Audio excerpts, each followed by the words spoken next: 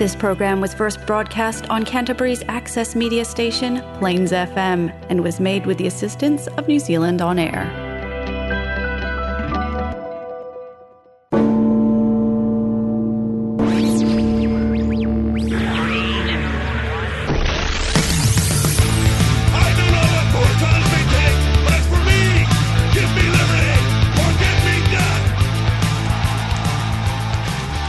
Kia ora, hello, and welcome back to episode 7.5 of Liberty Now. I'm your host, John Verd. Thank you for stopping by. This is the show for discerning minds and common sense. We seek the truth and can think for ourselves. I'll be here dropping truth bombs every Saturday at 10 p.m. and chatting with you about stuff that matters to you and me and everyone we know. We'll follow the stories behind the headlines and ask questions and talk to people who are taking action. Today, we're continuing the conversation about what it means to be red-pilled. If you haven't yet listened to episode 7, you can catch up on the first half at Plains FM, Christchurch 96.9, or at libertynow.com. I was having a conversation with my good friends back in the United States, Deb and Javier, and they share their experiences about what woke them up and what that really means. Words matter. As we've been discussing this topic, I was reminded of the book 1984. And more we can apply the term Orwellian to what we're hearing from our government and on the news. In 1984, the protagonist, Winston, works at the Ministry of Truth, correcting, quote, errors in past publications. In other words, rewriting history. Of many fitting quotes from the book, a notable one was this: "But if thought corrupts language, language can also corrupt thought." At the 2018 Golden Globe Awards, when Oprah Winfrey accepted her award, she said something that caught my ear. It was where she said, "What I know for sure is that speaking your truth is the most powerful tool we all have." Now, the very idea of a subjective truth should make anyone who's conscious do a mental record scratch. When you use that kind of language, you diminish the value of that word. There is always and only one truth, which is objective fact, whether you happen to like it or not. To accept anything else is to be capable of doublethink, to take another quote from 1984. Another one was, "It's a beautiful thing, the destruction of words." The lesson here is those who control the language control the culture. Before we listen to the rest of the interview, I want to play you a clip from PragerU here. I'll post a link to the full video on the website, but let's take a listen. What's in a word? Why does it matter whether we call someone who breaks the law to enter the country an illegal alien or an undocumented immigrant? What's the difference between a Christmas tree and a holiday tree? It's just semantics, right? Yes. And no. It is just semantics, but semantics means the meaning of words. Words exist so that we might discriminate one thing from another. Without words, we have chaos. And it starts with the first words. A baby says mama to distinguish mommy from daddy. Words shape how we think. They color how we view the world. No one understands this better than the left. They are the masters of words because they know that words matter. The left has a special gift for euphemisms, soft words selected to sugarcoat harsh realities so as to make those harsh realities easier for us to swallow. But these soft words are insidious. Their sole purpose is to deceive. Race discrimination in hiring and college admissions is refashioned as the much nicer-sounding affirmative action. Who would ever oppose an affirmative action? Global warming, which can be measured and challenged, has morphed into climate change, which means essentially nothing because the climate is always changing. When Barack Obama became president, George Bush's war in Afghanistan suddenly transformed into the far less ominous and threatening Overseas Contingency Operation. That's one way to try to end a war, just rename it. The examples are endless. There's a new euphemism every week.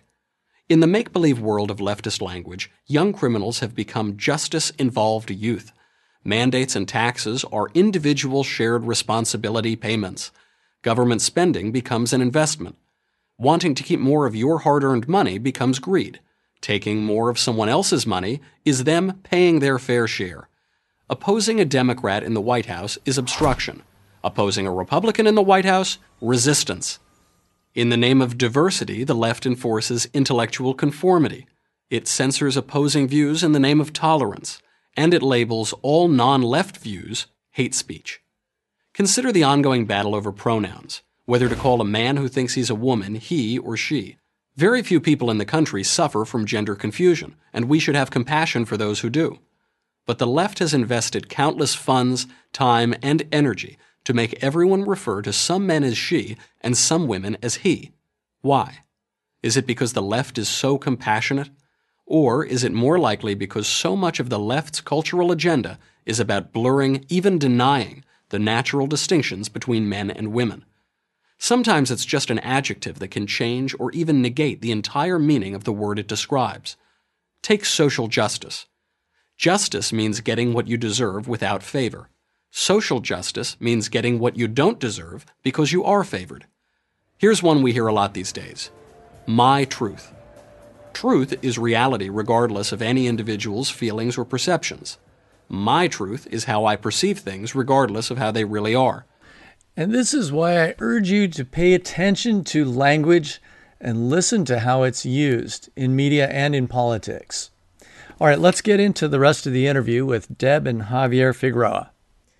But yeah, so continuing, you were talking about, some of these events and families control it. And some of the stuff I've learned, I normally don't share because sometimes it's just a little too much to take in one sitting. Yeah, you really have absolutely to want to discover it on your own. I don't know what your reactions were.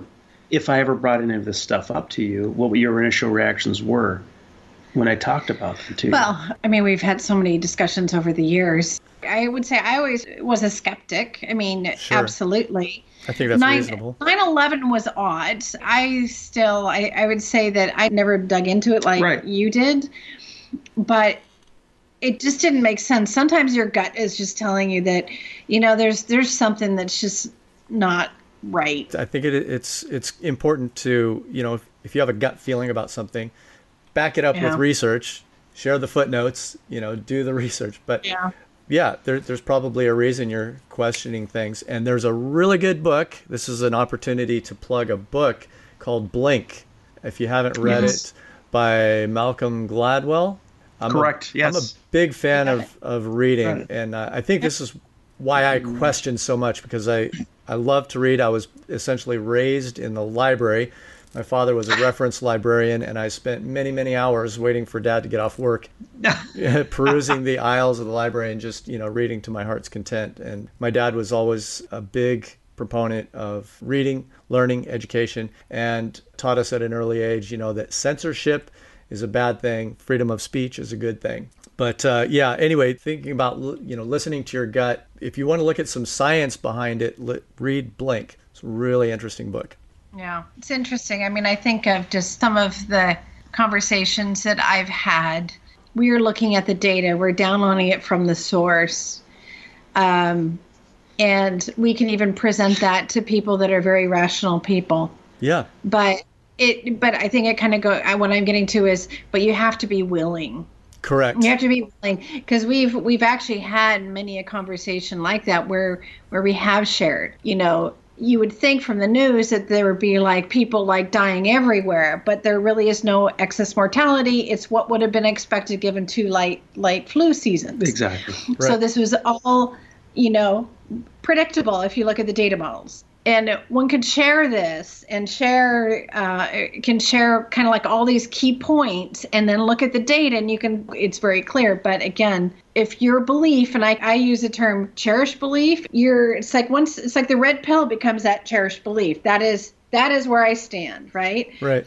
And for a person to actually see what is laid out as factual, rational, it's not taken in. Right. I think you have to. It's until you're willing to go there, which is that's I think one of our biggest struggles right now is just opening eyes. Opening eyes. Yeah. That's all I ask for. Open your eyes, do your research. If you come out feeling the same, great. Yeah. Great. Just have an informed opinion is what I try to tell people. I will accept, or listen to, any opinion as long as it's informed, as long as you have done some kind of research and you can show me some evidence, show me some links, tell me about the books you've read, cite, some references. Yeah. Sources. I would ask no less. That's why I'm painstakingly documenting, all the things that I talk about. Because I feel like I have an objective willingness to look at things, right? There's another book that I thought was really kind of a field guide to rational thinking. I believe it was called The 100th Monkey and Other Paradigms of the Paranormal. Yes.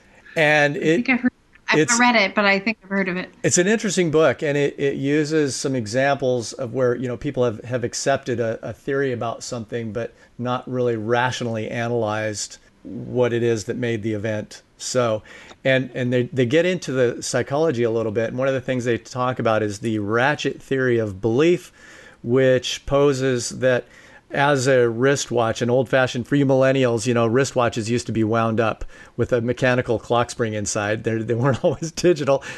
But as you're winding up... I know.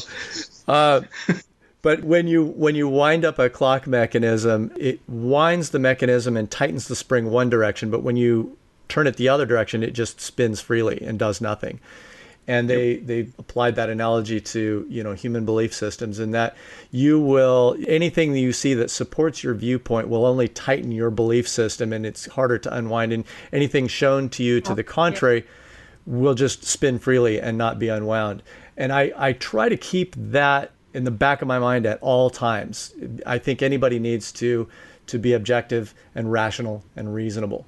So you have to be willing to look at contrary evidence and weigh it out in balance. What makes the most sense? Who has something to benefit from this? Follow the money, and who has a conflict of interest? Who has been shown to promote disinformation or lie in the past? Who's only showing you partial information and not the entire thing in its context?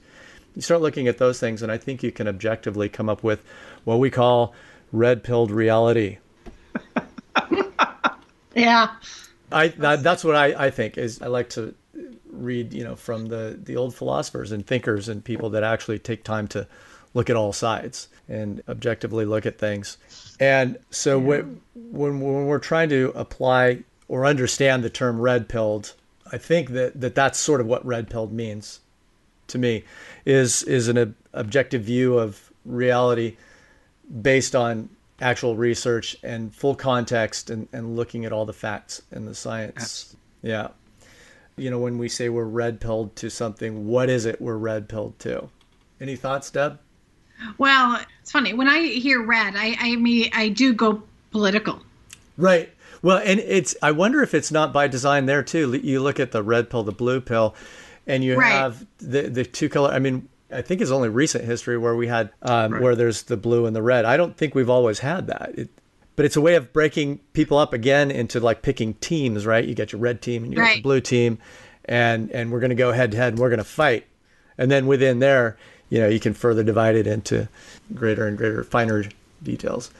And honestly, I hadn't heard the term red-pilled. I just surmised prior to today. I just surmised what it meant, and it was based on red equals the Republican, right? And I wouldn't say I'm 100% Republican, but I also see red as going, and this is context because I was blue, so taking the red bill means that I shifted, so it's almost like it implies a change, and that may not be the case because again I hadn't heard about it until today. I mean it's I guess ultimately it's I guess it's very much tied to kind of like we're now siding more with the Republican conservative, but in very specific areas, at least for me, in very specific areas. And I don't think that the writers of the Matrix necessarily, maybe it was subconscious, I don't know if they intended to politicize it, picking red and blue. I mean, those things existed before the movie, but maybe they were just used because it's a familiar sort of allegory, trying to, say there's two possibilities. In my opinion, the colors were apropos. Yes, they were. And it's actually, if you want to go deeper into this particular rabbit hole. Yes.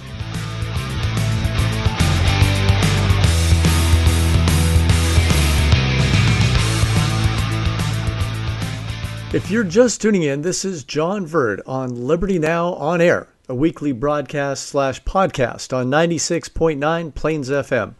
You can subscribe to Liberty Now On Air on iTunes and get the show notes, links, and more at libertynow.com. All right, let's get back into the interview with Javier and Deb. If you want to go deeper into this particular rabbit hole. Yes. The idea of the red pill and the blue pill actually comes from a much older esoteric thought school called theosophy and anthroposophy. Oh, okay. Do tell. Remember when Morpheus says you can either take the red pill or the blue pill? Yes. You take one and you can see how far the rabbit hole goes, or you take the other one and you can go back to sleep and wake up and everything's back the way it was. Well, so Robert Steiner, who was one of the founders of the Theosophical movement, he was German. He was an important thinker and promoter of individualism, as well as free thought and exploration of all areas of human knowledge, including esoteric knowledge. He wrote a book in which he said there's the red pillar and there's the blue pillar of thought. The red pillar will actually open you up to the universe. Is that Pillar? Correct. Wow. I just got chills. That is wild. When did he write this? This was probably in the 1890s to the early 1900s. Wow. So anyone that's into the esoteric and occult societies knows about this particular story that he told. There's the red pillar and there's the blue pillar. The red pillar is a gateway towards trying to expand your knowledge and believing, or not believing, but exploring. The blue pillar is an adherence to strictures and rules where you're governed by others. Wow. That's exactly. That movie is becoming more and more an appropriate allegory for what we're seeing. That's amazing. So then this whole being red-pilled definitely was always a reference to the Matrix, or have you actually heard it recently? Oh, no. This is a reference to the Matrix, absolutely. In that sense, yes. Is obviously being open to the truth and to explore and to. Correct. Right. Yeah. Wow. And then we could talk about bifurcating and dividing. It seems like for every term there's like a counter term comes up. So close to it. I would use as an example, there's awake, people who have been talking about red pilled, they say they're awake. And then all of a sudden I started hearing woke. Yeah, we've used that. And my understanding, not being deeply embroiled in, leftist, extremist, excessively liberal thinking, my understanding is that it's being willing to, I was just sort of jotting some notes, and it seems as though woke means being willing to accept infinitely increasing numbers of definitions for things that come up, just adhering to those without questioning. If you think about it, like somebody who's woke is all good with every letter of the alphabet that refers to people that would be gay or alternatively gendered or oriented. Yeah. But there are basic biological realities, and I think it's much more narrow than we're being told. But if you're woke, you're up to date with the latest term that's come out. Can you think of any other examples, or what does woke mean to you?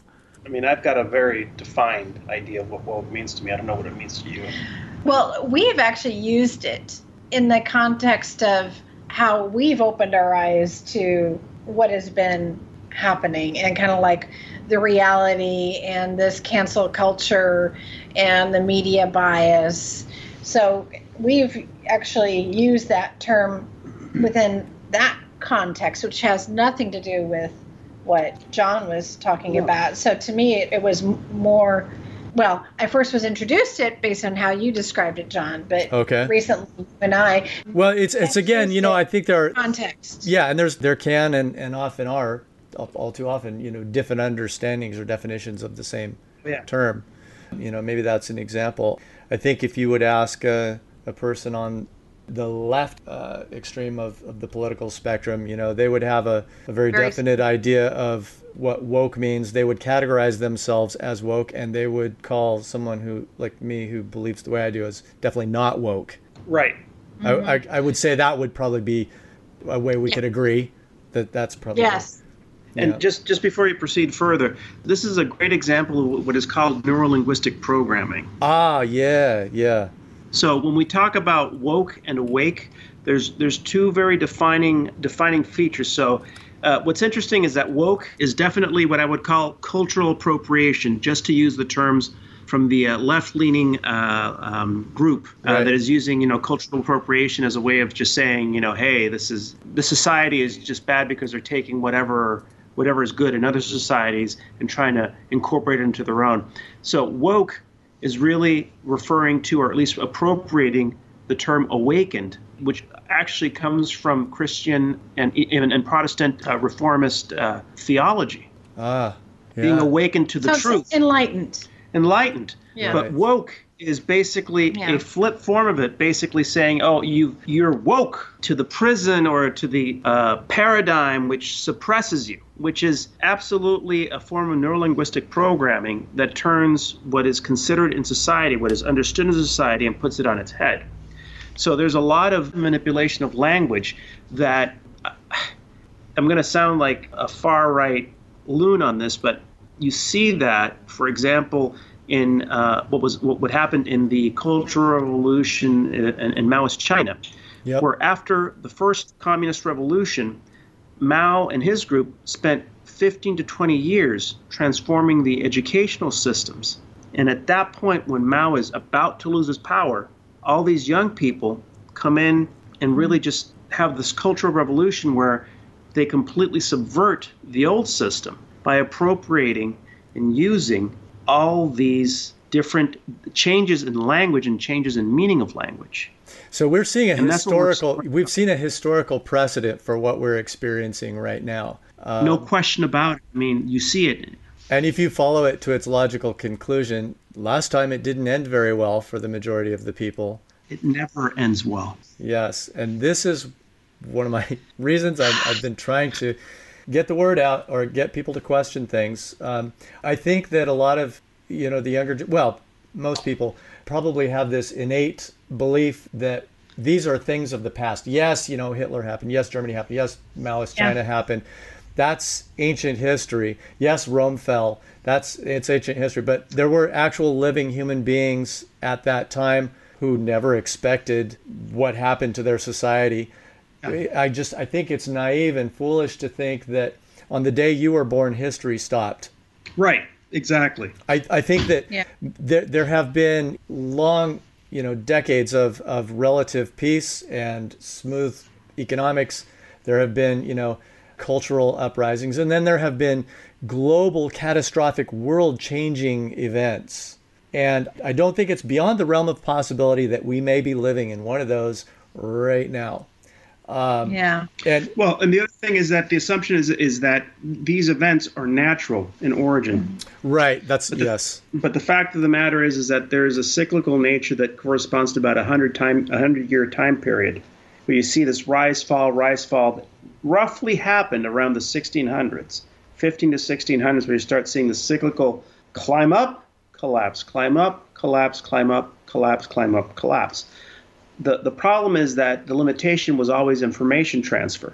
Right. And right now, the thing that we have is we are overwhelmed with information, and there is so much garbage in the signal right now that a lot of people are confused because, this is, they understood that, well, there is a formal structure to my society, either governmental, community, religious, and now all of a sudden you're seeing all this turmoil, and it really, to my mind, it looks manufactured. Yes. Because you know what? I didn't hate my neighbor. I didn't suspect my neighbor. And just these past 2 years, I have to watch what I say.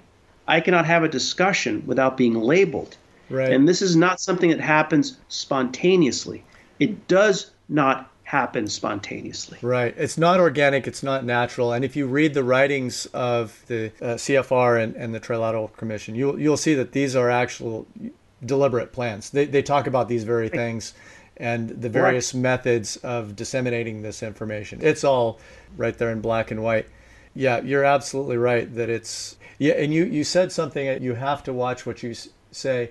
If I may interject, you feel compelled to watch what you say. Yes. However, that doesn't mean you have to. And I think it's actually super important and critical right now that we should be free. That's what, democracy was founded on, is freedom of speech. And I'm not going to try to censor people whose opinions I disagree with. Exactly. I may think you're a complete loon, and that's okay. You're very free to say, what you feel. I don't feel the need to censor you. However, I also have that same right. Yep. And just harking back a little bit to the red pill, Javier, you sent me a definition or a link to the definition of red pill from dictionary.com. I found this very interesting. The first paragraph says, red pill refers to becoming enlightened to the truth about reality, especially a truth that is difficult to accept or exposes disillusions. And then there's a second paragraph. It almost looks like it was thrown on or added more recently, or they felt the need to have fair and balanced reporting. I mean, this is not what you would expect from a dictionary, which is supposed to be objective. But the second paragraph says, online, red pill is especially used among anti-feminist and white supremacist groups to refer to, quote, waking up to the truth that women and liberal politics are oppressing men and white people. That sounds pretty scary. Wow. No. They just politicized it. They just politicized, right. So the dictionary is even political. And I'm certain that if you, again, follow the money, follow the trail, who owns, the majority of these corporations and the giant, high value domain names, you will probably find some globalist funding behind them or influence. I can almost certainly guarantee that. I'll leave that to the listeners to research. But I don't think there's any denying that sounds very politicized from just a simple term. Correct. Yeah, I agree. Maybe that will wake some people up. Hey, really good discussion. Thank you very much for taking the time, you guys. Yeah. Always a pleasure, John. Always a pleasure. Always a pleasure.